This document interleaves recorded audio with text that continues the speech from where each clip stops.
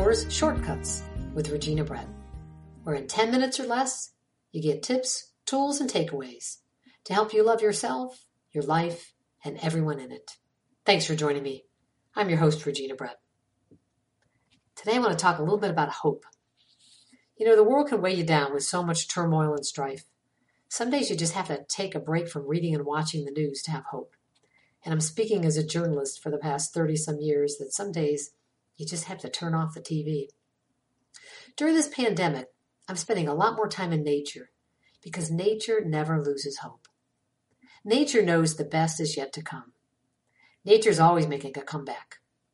In winter, the trees look dead, but all that new life, it's just sleeping under the bark until spring. So what gives you hope? I tell people to jot it down and keep a running list, and it'll get bigger and bigger every day.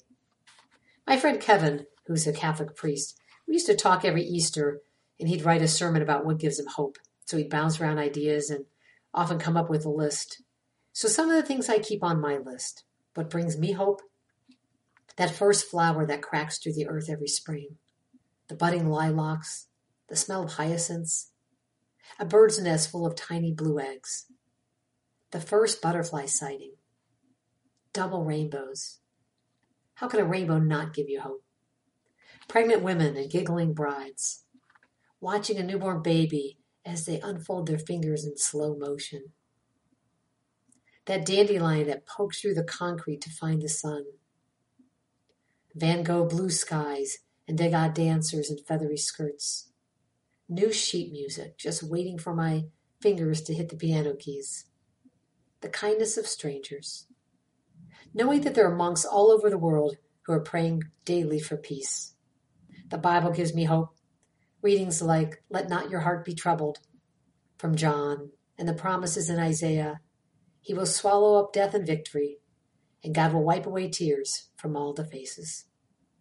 Every dawn that breaks gives me hope. The moon at night, shining so bright with no light of its own. And I've heard it said, you don't have to behold to shine because the moon does, even when it's not a full moon. What gives me hope? When you find a penny on the ground, when you make a birthday wish, seeing a little child in a first communion dress, all white and pure. Every time a plane takes off, I feel like the whole plane is full of hope and desires and dreams. A blank page in a new journal. Oh, how I love new journals. I have a closet with shelves full of blank journals just waiting for my fingers to dirty them up.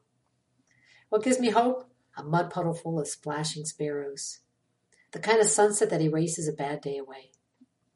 The Psalms. I love the Psalms. Psalm 43, one of my favorite. Oh, send forth your light and your truth. Let these be my guide. Let them bring me to the holy tabernacle, and I will go to the altar of God, the God of my joy. And I have a God of my joy today. I don't have a boogeyman God who's waiting to strike me down with lightning bolts or punish me. And I think some of us still have that boogeyman God, and that's why it's hard to hang on to hope. Some of my greatest lessons about hope came when I had cancer. You know, there was one time when I really gave up hope right before I was going to have chemo. And I just didn't know what it was going to do to have all those chemicals pumped in me. And there's a part of me that just didn't want to go through with it. I was so afraid that when I took those chemicals into my body, it would change who I am. I know that might sound weird today, but I had all these fears. And I remember coming home from work. And all day long, I just toyed with the idea. What if I just don't get the chemotherapy? What if I just don't do it? And I knew that if I didn't do it, it would be like losing hope for me where I was at. And I came home from that day. I'd been out and about running around with doctor appointments and tests. And there was a box sitting at my back door. Somebody from work, a gentleman named Arnie Rosenberg, a really wonderful guy. He had collected all the Get Well cards that readers had sent me at the Akron Beacon Journal and put them in a box and put them on my back door. And when I saw that box, it was like a box full of hope. And I knew I had to go through chemo because I couldn't let all these people down who were cheering for me to get well. And I had to do everything I could to fight for life because life is worth the fight. And so I did. I had adriamycin, cytoxin, a drug they called 5-FU, which I think is funny because every cancer drug in my book should have the name FU behind it for cancer. But then I got well. And I'm still here 22 years later. So my friend Sherry always says the word hope, you can break it down into the words, hold on, pain ends. And some days when you can't hold on, you hang on to the people who are going to hold on to you. I call it like the circus net, when they have the trapeze people, there's always a net ready to catch them. You have to have a net. You can't work without a net. So who is your we? Who are the people that are going to catch you if you fall? Who are the people there if you do give up hope? I have my family, my immediate family, my 5 brothers, 5 sisters, nieces, nephews, friends. You got to build a really big we so you've got your safety net. And there are times, I pray and I hold on to hope through prayer. But some difficult times in my life, I have said the prayer, God, I don't even have the energy to hang on to you anymore. You're going to have to hold on to me. So I think hope is when sometimes you let go. You just say, God, you better catch me because I don't have the energy to hang on to you. And then you land, and you either land in the arms of God or you land in that big, beautiful safety net that you have. And the last thing I want to share is when I had cancer, I didn't know if I'd be here for a future. I had 3 aunts who died of breast cancer. I got cancer at 41. My Aunt Veronica died in her 40s. My Aunt Maureen died in her 40s. My Aunt Francie died in her 50s. But it didn't seem like I was going to get to have a long life. So at 41, I had a hope chest. I had this beautiful chest, and I started to buy things for my grandchildren. Now, my daughter wasn't even married. She was only 19. But you have to sometimes hoard hope. You have to have like an imaginary future to believe. Sometimes you need like an imaginary finish line. You have to aim for something. They tell you 5 years is a survival mark, but it's not really true because every time you get a headache, you think brain tumor. Every time you have your back hurts, you think bone cancer. Cancer is big and scary, and then it's over, but you still have the fear. So when I celebrated my 15-year cancerversary, it was a huge, big deal. But now I'm up to 22 years, and it seems even bigger.